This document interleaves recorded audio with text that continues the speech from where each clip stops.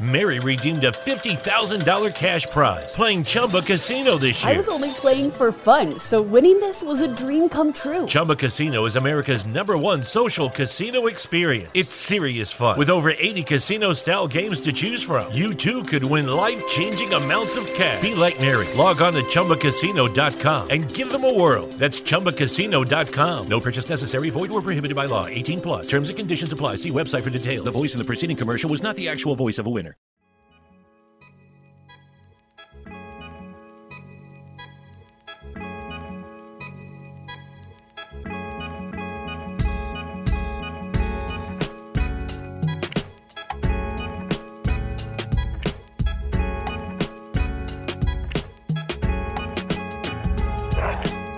This club has everything. Welcome to another episode of the Have We Made It Yet podcast. I am one of your co-hosts, the actor, Lucas Ng.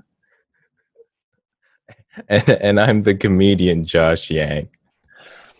Now, for all those who may not have gotten that reference, what was that from, Josh?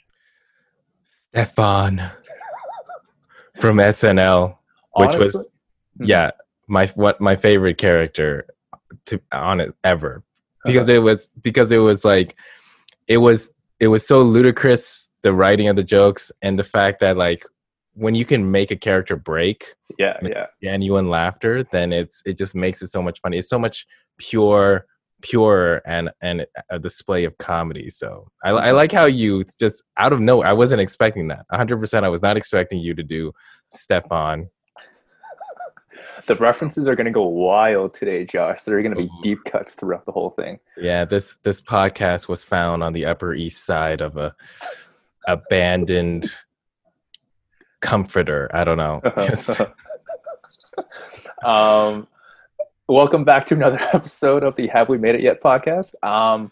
It is the podcast again where creatives talk about the process of making it. As we start off with every episode, Josh in his nice Frank and Oak shirt, which we one day hope to. Oh no, they're going out of business. Are they? No, that's just the warehouse sales that have been like, oh, come on. No, I heard. Oh, they're actually going out of business? Yeah. Oof. But anyways. So sorry. Mr. Josh Yang. Yes. Have you made it yet? I have not made it yet. And it has been about a year, and I think that we're going to be talking about that later. But I haven't made it yet. However, the Sleep with Josh podcast, in the last 3 days, I have consistently been getting one new follower on Spotify every day. Yes. I wish I had that app. Yeah. So I'm starting to get some kind of consistent downloads every day in the mid to high singles. So that's good. It's better than getting 0 to 1 to 2. So I'm mid to high singles. Yeah. And then soon I'll be in the teens, and that'll be a whole new ball game. But good enough. Then you'll be too big time for this podcast. You'll be a tight ship, man. Just a one-man show. Yeah, too many people sleep with Josh. Am I right? Am I right? What's your body count right now, man? 18 followers. Oh man, you slut. Yeah. Actually, you know what is weird? What is weird about the analytics behind it? I checked on Spotify. Okay. So out of all of the listeners and streams or whatever of the streams, 2/3 are women, and more around half of the 2/3, so I guess maybe a third to 40% are actually women between 18 to 22, which is it's odd because it's such a big skew in comparison to a lot of the other categories, but for some reason women 18 to 22 out of the I managed to hit over 500 downloads, so out of the 500 some odd downloads have been female listeners of 18 to 22, and maybe it's the double entendre of the of the Sleep with Josh, title. Who knows? Who knows? Or it's my voice. I don't know. Who knows? But it's interesting. I'm happy for you. But 18 to 22, though, that is a key demographic that you have really gravitated towards. I never would have thought, though. Never would have thought. Neither would have I. Even though, the single side of me is like, yes. But the other side of me is like, am I supposed to start selling makeup or something? How is that gonna... Oh, that's such a dated thing, Josh. I'm sure they like more things than just makeup. No, I know, but I mean, if you're aiming for an 18 to 22-year-old demographic that's female, I'm imagining sponsors would be more so in like the makeup. I don't know. Anyways, it's a weird statistic that I wasn't expecting, but when I look at the analytics, it's there. And like, we'll see over time if it keeps going like that. So it's just funny. What was I saying? Because you're talking about sponsors right now, and you're going in the high singles. Yeah, the high. No, okay. Clearly a joke. I have no idea when sponsors actually come in. Probably when you get at least consistently, maybe. Mac, come for this guy, Mac. Thousands of downloads a month, most likely. But you know what? Enough about me. Yeah, Lucas. Have you made it yet? A deep fried, full blown Caesar topped rotisserie chicken cutted. No. But I'm okay with that. And it's been a little over a year, but I'm not counting this year because this year's a wash. Yeah. So it's one thing to keep busy, but it's another thing to keep motivated and inspired. But hopefully within this one episode, we're going to go through our experiences about making it, because this has been one of the more fucked up years ever. Absolutely. I agree 100% that it's been a fucked up year, but yeah. So what did you I know you have something planned. Oh yeah. Oh, that's a throw. Okay, cool. That's a throw. I'm throwing it. Okay, so I just briefly wrote like 6 things that I realized. And of course, they're going to keep on getting bigger and bigger and more contextualized. Contextualized, that's a hard word to say. But, okay, first thing that I realized, and I think this is the same with you, Josh. Sorry, when I point, am I pointing to you when I point to this side? No. Oh, this side. But it might be different from when you record it, because I'm on the left side but then this might be reversed. So to be safe. To be safe, do that. Okay, Josh. This comes out to you. Yeah, that's going to be the cover, by the way. Just us doing this. That's going to be the cover of the, yeah. I love that we can actually choose it now. Okay, first thing, and I think this is true for the both of us. Never take anything personal in this industry. Yes. Unless they specifically tell you to fuck off. Then that's probably personal. True. But until the day that they do tell you to fuck off, probably because you were like too overbearing, then it's not your fault. You're going to go through so many shit auditions. You're going to go through so many bad scenes when in your acting classes. You're going to be at times just like taking on so much garbage from your scene partners too. And I mean, everyone's trying to make it in whatever sense that they want to, but it's nothing personal. Everyone just wants to find a job in the end. Anytime we go to a job interview, we probably won't get it. So never take anything like that personal. Yeah. I don't know, Josh, like I'm sure you probably felt the sting of taking something personal when you really shouldn't have, right? Yeah, I guess I shouldn't. I guess we shouldn't. But I mean, it is hard to, because if like there's gatekeepers and you feel like, oh, why isn't, an opportunity there per se? It's like, if you're on a similar level and whatnot, and it's like, it's like sometimes it ends up just being personal. And well, I mean, you never know. I mean, you shouldn't assume that it is, try to be as professional as possible. But people have emotions. I mean, people who attempt this are generally, I'm going to assume, I'm the outlier because I have no emotions. I sound like I have no emotions. But like normal people who are trying to be artsy are going to have more connection with their emotions. So yeah, and that's what I'm really trying to make a distinction. I mean, there's podcast Lucas, there's acting Lucas, there's Lucas at home which just cleaned the windows. Like, just, even if you don't get the part, it's not a reflection on you. It's nothing to take personal, because the cleaning window Lucas is just fine. The cooking chicken yesterday Lucas was just fine doing that too. Oh, that was delicious, That was delicious, Lucas. I mean, I never ate it, but that was delicious. Thanks, man. Okay, second thing. Train. Even if you think you're fucking Marlon Brando. Train. And it's not just because, like, you might be shit. And if anything, acting is kind of the weird craft in a way that, like, you might actually instinctually have it. The camera may literally love you, and you look great, like Timothée Chalamet. But the main thing is train so that at least other people can see you, other people can vouch for you, but also at the same time, just like be willing to put yourself out there so that you can at least showcase your talent. That's the main thing. And I felt like there's a lot of, I don't know, I met this like one actor before. Yeah. And he was working at Sobeys with me. Okay. We're going to nail this name down eventually. He doesn't work there anymore. But he was always going like, I just need a producer to just see me. It's like, he always did this. Oof. Yeah.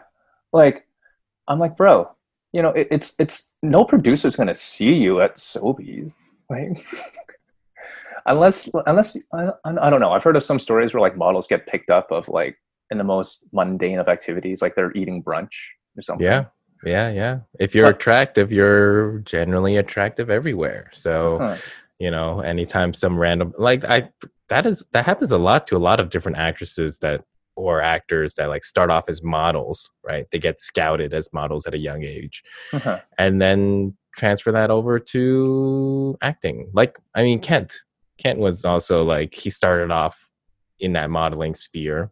And I'm just going to assume it's easier to transition from a field where like you're viewed as attractive in the modeling sense, or I guess in the general sense, and then transition that onto screen. Yeah. But even in Kent's case, he still had to train his ass off in terms of his body. Yeah. So, you got to practice. We're talking about practice. We're talking about practice, man. So yeah, don't push off training. Like, don't think you're too good for it. Like, even Constance Wu, of Hustlers fame, of Crazy Rich Asians fame, she still goes to acting classes, man. Like, good on her. Keep that training up, man. Absolutely. I mean, if anything, like acting classes is interesting because you always have to exercise that skill, right? Because no role is going to be the same as the previous role, so you always have to be adaptable. Whereas like in comedy, it is really more so refinement. So you're taking something that's all over the place and then focusing it in. So then it's like that practice makes a little bit more granular sense, whereas like acting practice is like you have to be able to take it on the fly. Yeah. I don't know. On that point though, like I just had my last like Zoom acting class that I'm going to do for a while, right? And the coach on that, he was just like giving me cues on the fly. He was like, okay, say this line but seduce her with it. I'm like, the line is have a seat. So I'm like, how do you seduce someone with it? And he's like, okay, try something else. Demand it. Okay, try something else. Be humble about it. I'm like, and I'm still stuck on how to seduce someone with that line of have a seat. Oh, there it is. A little bit. You just gotta add a little bit of a have a seat. Or just like, what a line. What a line. Oh man, if only everyone saw what just happened. we'll keep that between us two. Yeah. Between us two. Okay, so the third thing is, I'm not sure if it's the same for comedy though, but at least that's how I felt. This business will ask you for everything. You will not progress if you don't put your all in it. And I find that kind of true, just because the spontaneity of auditions. It could come at 2:30 p.m. on a Wednesday, and you won't have known that until Tuesday evening, the night prior to that. That's why, like, actors like myself have to work jobs that are extremely flexible, or the ones that you kind of don't really care about at times. At times, like Sobeys is great. You know, don't want to put them down. They're a great employer. But you need to be completely flexible, because you don't know when that moment will come. And if you are not willing to put yourself in the pocket of ambiguity, then you will not have a future in it, because these opportunities come and you will never know when they will come. Yeah. I agree. I mean, I would say though, I think for comedy, because it's predominantly done at night, you can do it with a 9-to-5 job. Awesome. And I would say for the first few years, I mean, it takes a while anyways to feel like you know how to write a joke, or you get more comfortable on stage. So it takes a little bit of time anyways to get to a stage where you might even consider it. But then, like, I think for Joe Vu, he made that very conscious decision to quit his job, take his savings, and then go into it. And I think that was at a period when he was already doing, you know, shows. His material was already working to a certain degree. And I remember him mentioning in class, like, one of the things that pushed him forward with the decision was that he was turning down opportunities, I think, to do comedy. So then when he feels like the opportunities are there, and now he has to make this time to take on these opportunities, or else it might actually hurt the career. That's when he had to make that decision. So you're going to hit a tipping point. And I think I agree as well on that concept that it's like this, because everything's so subjective, it's almost a matter of a law of averages. Like, you have to constantly be out there, you know, go through all the auditions, all the spots, all the different chances, because you never know which of those chances might give you, you know, a break, might give you a role. Some producer might be in the audience. It's like, oh, they just liked you, they saw you. It's like, maybe consider you for something in the future. So it's a matter of numbers. It's a numbers game there. Definitely. And on top of that too, in acting, which is kind of different in terms of comedy too, your agent will be so pissed at you if you constantly turn down auditions because of work. I know work is very important, but don't expect to have any life within the creative industries if people can't depend on you, if you are not available. And even if you are available, like, make sure you, like, show up mentally, physically, spiritually. Make sure you're actually present, because if you're constantly thinking on stage, you know, especially if you're doing a set or something like that, if you're constantly thinking about the new project at work and everything like that, and just the amount of stress that you have after your big show and everything, it's gonna be a clusterfuck, man. It ain't gonna be good for you. Yep. But I mean, everyone's path is different. Like, don't drop everything. No. You know, like, no, I wouldn't say anybody should drop everything right when they get the idea, because that's way too much risk. That's unnecessarily high amounts of risk. Yeah. To commit to this. I mean, like, I think to a certain degree, you know, go to auditions where you can see if, you know, you get anywhere. But I guess it is different for acting and stand-up. Stand-up is like, it's very much, you can do it as a side thing until you get to a certain point. Whereas acting, it is kind of, Right. Like you do. So I guess maybe it is you at a certain point as an actor, you do have to take a leap where you like, no, but then a lot of, okay, anyways, I don't know where I'm going with this. No, it is kind of true though. It's, if you are not willing to put a lot of yourself in it, you're not going to get anything out. I know that's usually true for a lot of things, but in terms of the creative fields, I think that rings a lot more true than anything else. Yeah. And in the end, like, don't hold yourself back. If you have an idea, if it makes you happy on a stimulation point of view, do it. Like, you know, if you have a good idea, like for this podcast, even for the second podcast, is like, I like the idea that I had. So I just went ahead and did it. And, you know, once you start it, you're going to go through the rough patches. And then once you get better, you'll get better. And then you'll create a system. You'll become more efficient. And then as things go, slowly it'll happen. Slowly it'll, you know, work itself out. For sure. And man, the time commitment that you have to put into this, it's ridiculous, man. Yeah. Okay. My number 4th point. Okay. Everyone's rooting for you, but it might not feel like it. Right.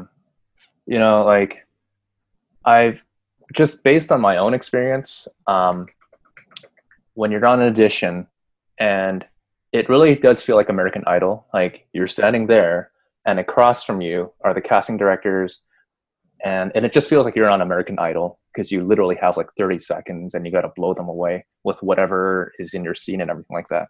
So every time I went in there, I always felt like it was an adversarial role. Like, they don't like me, they don't give a fuck about me, but I'm just gonna blow them away. And then if they like me or not, whatever, I don't care. Yeah. But at the same time though, the casting directors, they're looking for their unicorn. They're really rooting for you to do well so that they can book you, so that they don't have to work anymore. They don't want to have to stay in that room for another like 3 hours looking for their Bigfoot, their Sasquatch, their unicorn. So just know that when you're on an audition, first of all, it's an honor to be in there. But second of all, they're not trying to make you fail. If they're asking for another take on that same part, do it to the best of your ability, but they're not trying to fuck with you. They're just trying to see what you're made of. And if you are that person, amazing. They don't have to stay and look at bad acting for another 3 hours while chomping on their Cobb salad and drinking their 5th cup of coffee. You know, they're rooting for you. Yeah. Everyone wants you to do well. Yeah.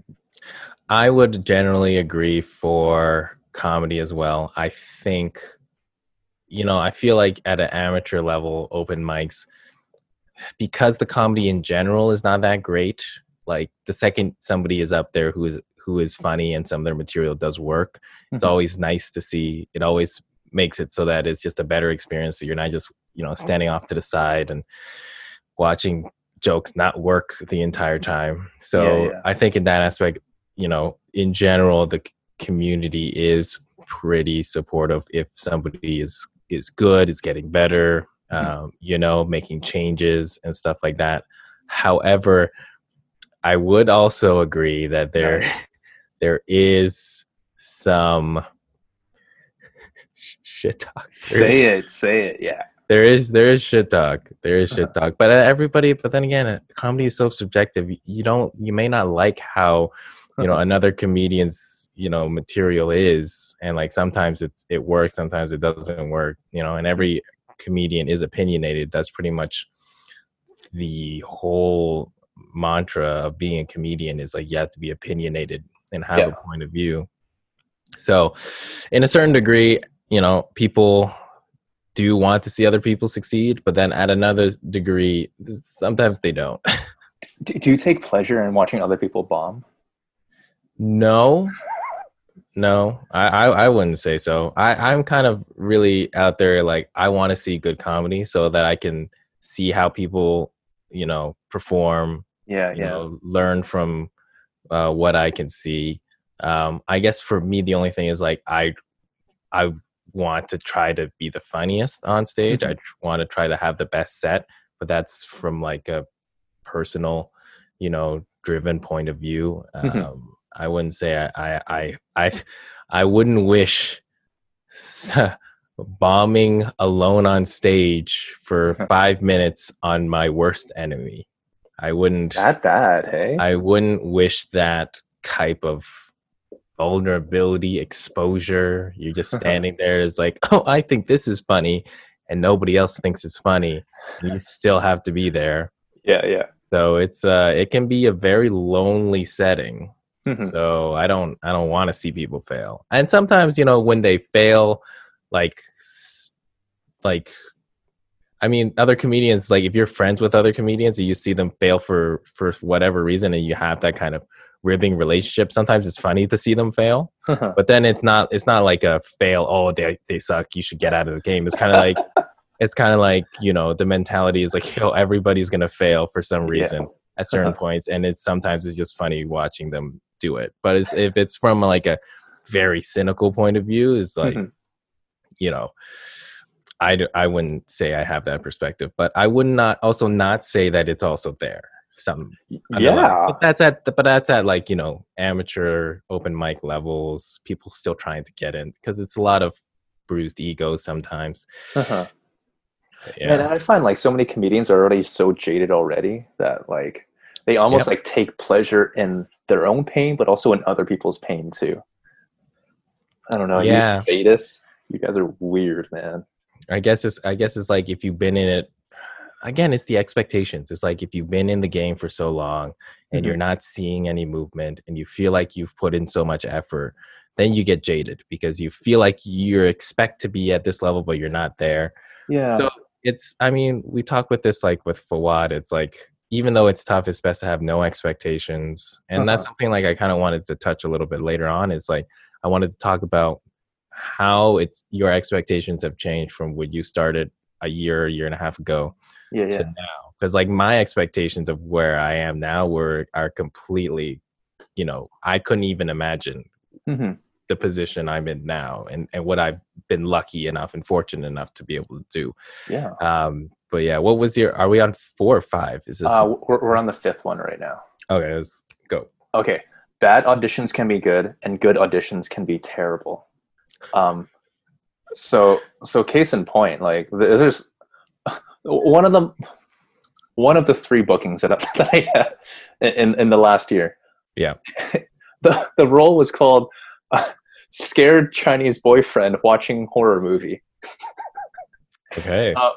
So it was just me and my scene partner, like 2 dudes who were vying for that one part. We just had to pretend we were scared at the sound of a clap. So the casting director was like, okay, you're watching really intently. All of a sudden, and then I have to like jump out and like look really cheerfully scared and everything like that, as if I was in like Fright Nights at P&E or something. Somehow booked the part, but I thought even when I was walking out of that audition, I'm like, this is so stupid, man. Like, I look so dumb. Like, someone has tape of me like looking scared and happy at the same time. Like, that's so silly. But I remember I had this one audition which I completely bombed and did not get the part though. But that just goes to show you just sometimes the randomness of everything too. It was for a CBS show called Blood and Treasure. It could have been a really, really cool gig. And it was really small though. It was a bit part. So it was like security guard number 2. My agent asked me, hey, do you speak Cantonese? I'm like, hell yeah, I do. Hell yeah. Okay. Yeah. Then I got the script. Then I quickly like sent that over to Ray, our good friend Ray, who like translated for me, and also my parents who also translated for me.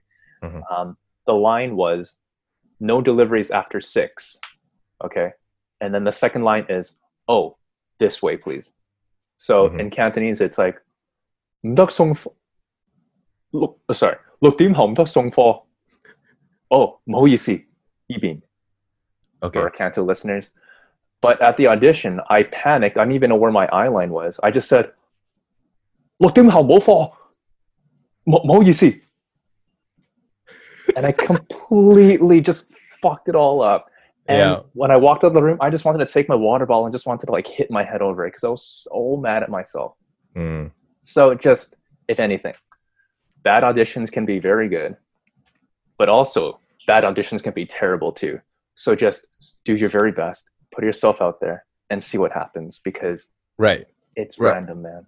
Right, because you just said like bad can be good, and good can be bad.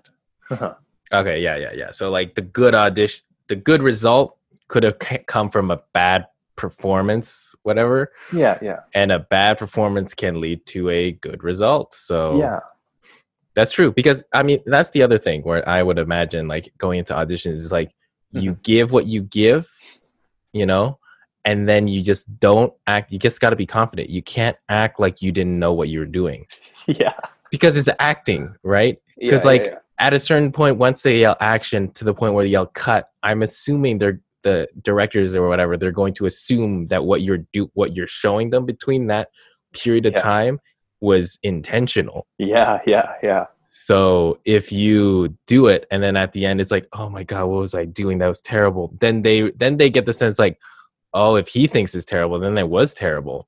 Whereas, but you don't know subjectively, like if somebody took it a certain way. I mean, obviously if you're a more experienced actor, like you would have better control over what you're expressing.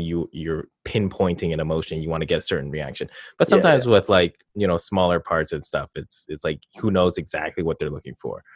So I mean, I could draw a line between that and comedy, because Please. Like if you tell a joke, right, but you're confident that when you tell it, even though you might have fucked up during the telling of it, if you act like everything's fine, the audience won't notice. They can't tell if what you're saying is a part of the joke or not a part of the joke. Right. So you can't break down your joke midway through your joke on stage, you know, and lose confidence, because the audience has no idea up until the point where you're like, oh no, why did I do that? Or it's like, oh, you start stuttering or whatever. Then the audience has realized like, oh, this isn't part of the bit. He's just not good.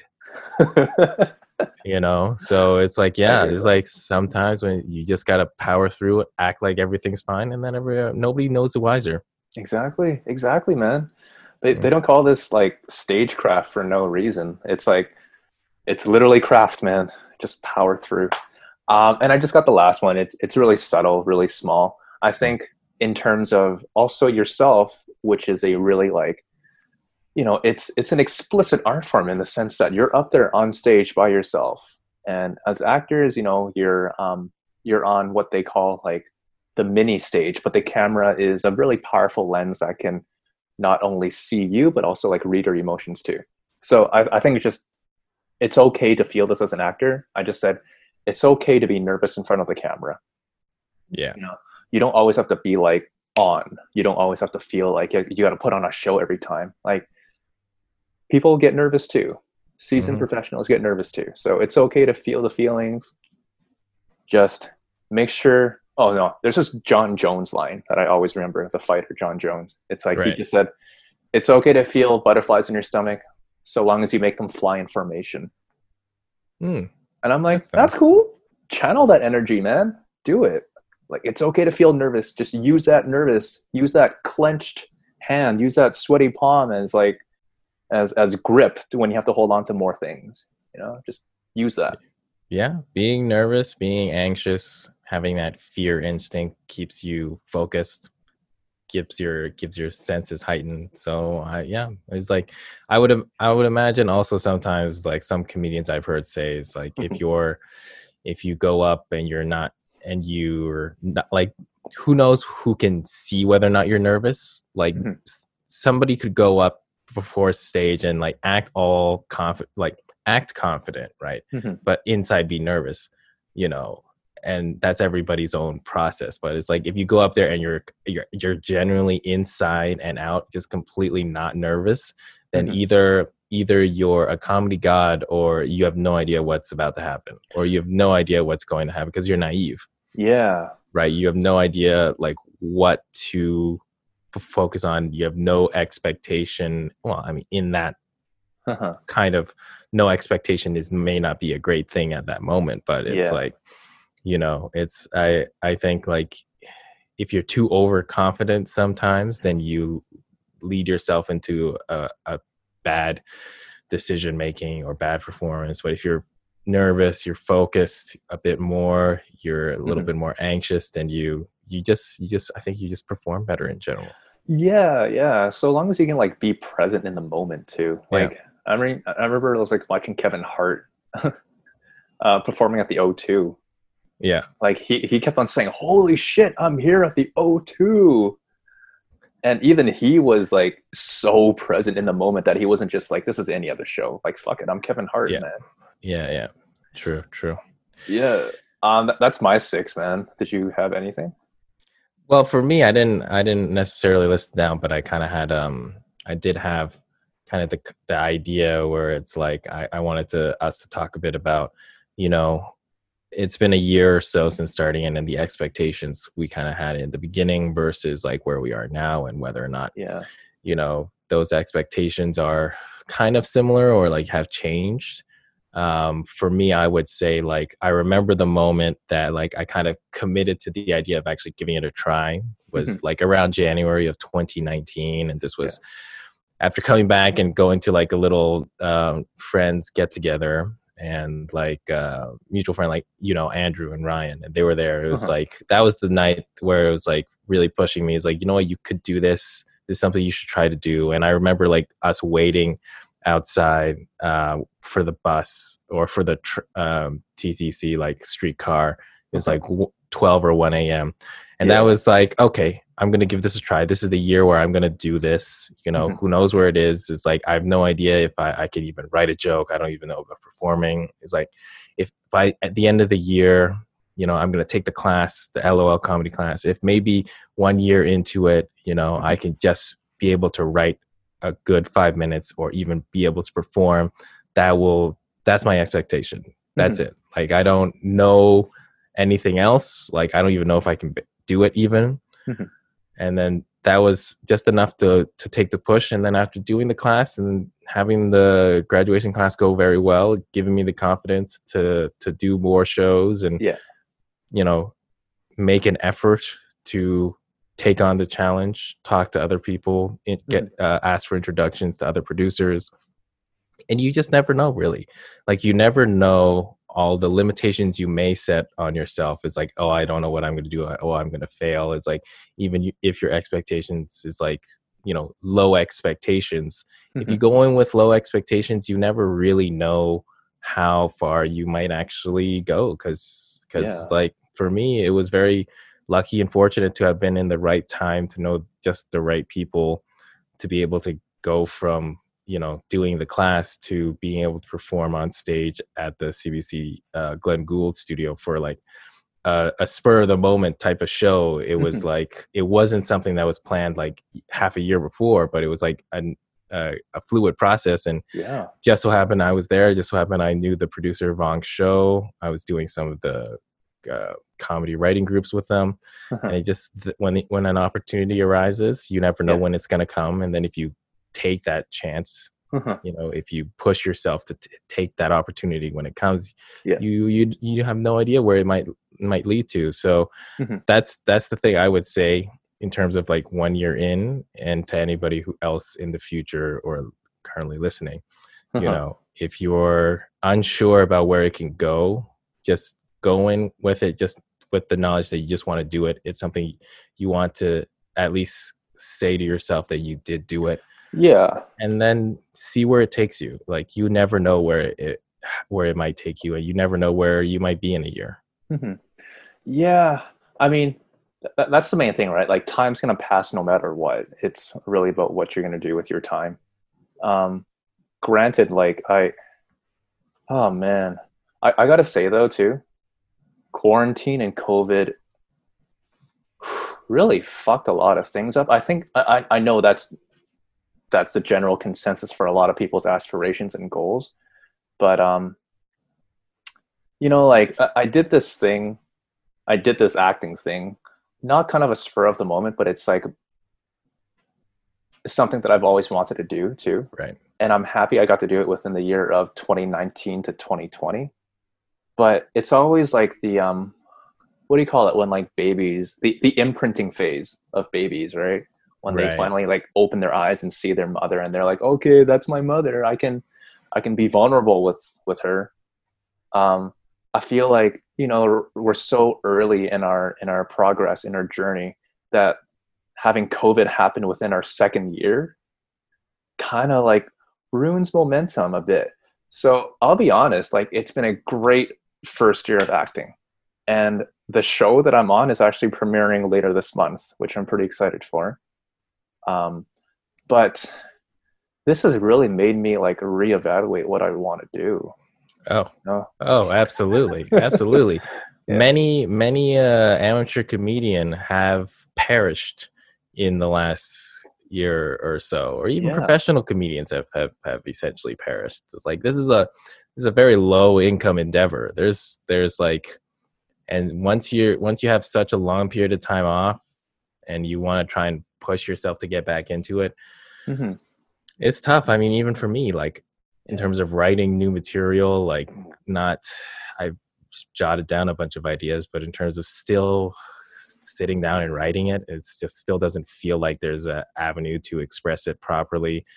I mean, it's a good thing that we have this, that we could focus some energy in that area. I feel like there's a little bit of progress going, but like, I had big hopes this summer. Yeah. For, you know, be able to ride that momentum of the first 7-8 months. But, you know. Yeah. So just for our listeners, whoever is maybe like, unfortunately, like also unemployed or feeling it too, just know that we're us too. We're both feeling it, man. And we totally hear you. If you have like any stories you want to put out, like let us know, because we had high hopes too.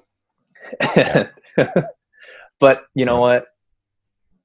So long, I don't know, maybe this is just wishful thinking too, Josh, but so long as we keep the track, we keep hiking, we will eventually get there. So that's all I can really hope for right now. But hopefully something happens, man, because this fucking sucks. Yeah. Who knows what the new world will be like with a vaccine, and things might go back to, you know, but who knows. Speaking of that too, whatever this new normal is, like some of my friends have been on set already in Vancouver. They're like, it's totally different, man.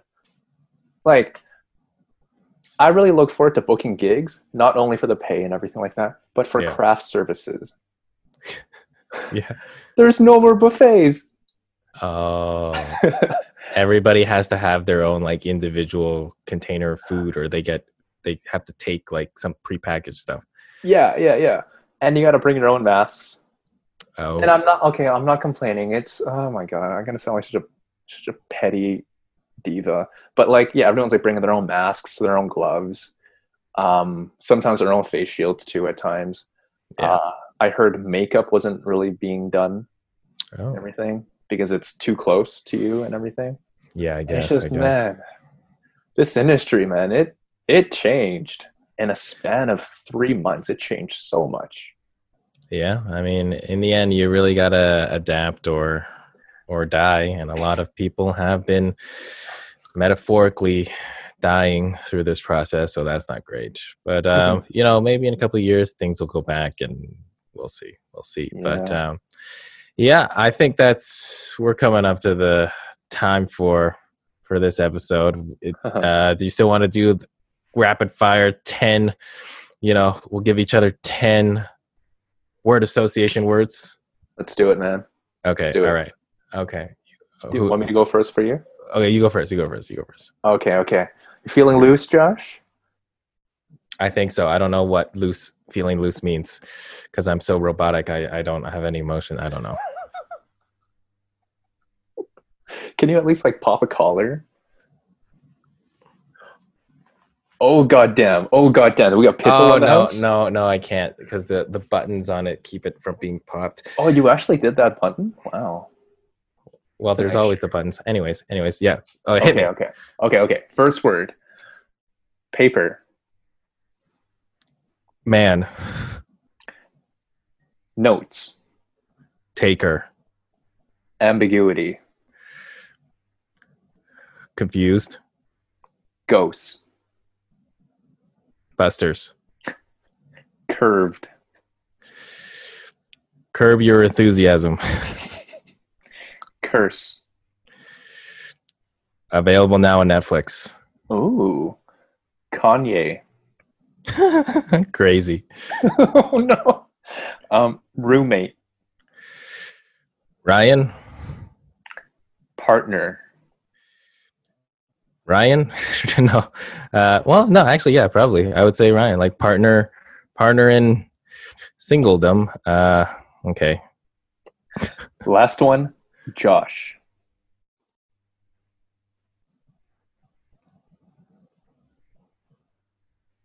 Yang.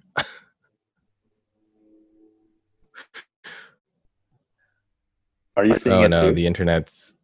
Yeah, it was really bad. Hold on, was the last word Josh? Yeah. And I answered Yang, so that's correct. Okay, Cool. Well, we'll see how much of this actually makes it. Okay, so next 10 words. Okay, hold on. Okay, I'm good. Okay. Watermelon. Man. Quarantine. Sucks.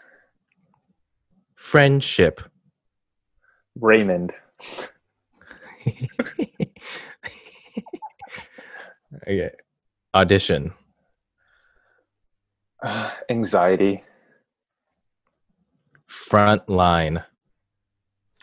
Oh shit. I mean, these are just all random. I thought of the word squeegee for some reason.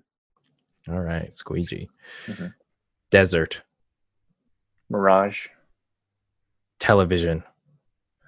Entourage. Clouds. Moody. Thunder. Thor. And finally, kumquat. When Phoebe said, "Oh, that's my Wi-Fi network." Oh, yeah. Oh, right. For a second there, I don't know why when Phoebe said, I was like, from Friends? From the TV show Friends? I was like, I actually don't know many Phoebes other than Phoebe Mew that we interviewed. Our most highest viewed episode so far. Oh, yeah. I think that's right. Mm-hmm. But yeah, it's been quite a ride. 25 episodes. That's quite an accomplishment, I feel. Yeah. You know what, Josh? Like, we're a quarter of a century. No. A quarter of a century worth of episodes. Quarter of a centennial. A centennial, not century. Centennial, maybe. Yeah, it's we'll see what episode 50 will be like. Episode 75, 100, if we are still here at 100. You know what? Even when quarantine ends, let's still do it over Zoom. Is Zoom still a thing then? I don't know. Zoom was never a thing beforehand, and I thought like it would have been something like this whole webcam thing would have been like, you know, more established than it was before this all happened. And then all of a sudden Zoom comes in out of nowhere. Exactly. But yeah, I mean, we'll see. I feel like I kind of like the Zoom a little bit just because it opens up to a lot more guests that we can talk to. But I think I do want to try and if we can do the in studio feeling again, and maybe somehow have a guest come in studio, but I don't know. We'll see. Mm-hmm. What are your handles, Josh? At Josh Yang Comedy. Also remember to sleep with Josh by listening to the Sleep with Josh podcast. Can you say that more seductively? Okay. Yeah. Sleep with Josh Yang. Or just sleep with Josh. Ooh. That's my podcast voice. That's how I do it. So, Lucas, what are your handles? You can find me at Lucas John Ng, NG. That's 2 letters. N for Nancy, G for golf. That's my last name. And please follow us on Instagram, the HWMIY podcast on Instagram, and also subscribe us on YouTube because we need those subscribers. Yes, thank you. All right, awesome. Cool. See you guys next week. Peace. Lucky Land Casino, asking people, what's the weirdest place you've gotten lucky? Lucky? In line at the deli, I guess? Aha, in my dentist's office. More than once, actually. Do I have to say? Yes, you do. In the car before my kids' PTA meeting. Really? Yes. Excuse me, what's the weirdest place you've gotten lucky? I never win and tell. Well, there you have it. You can get lucky anywhere, playing at LuckyLandSlots.com. Play for free right now. Are you feeling lucky? No purchase necessary. Void where prohibited by law. 18+. Terms and conditions apply. See website for details.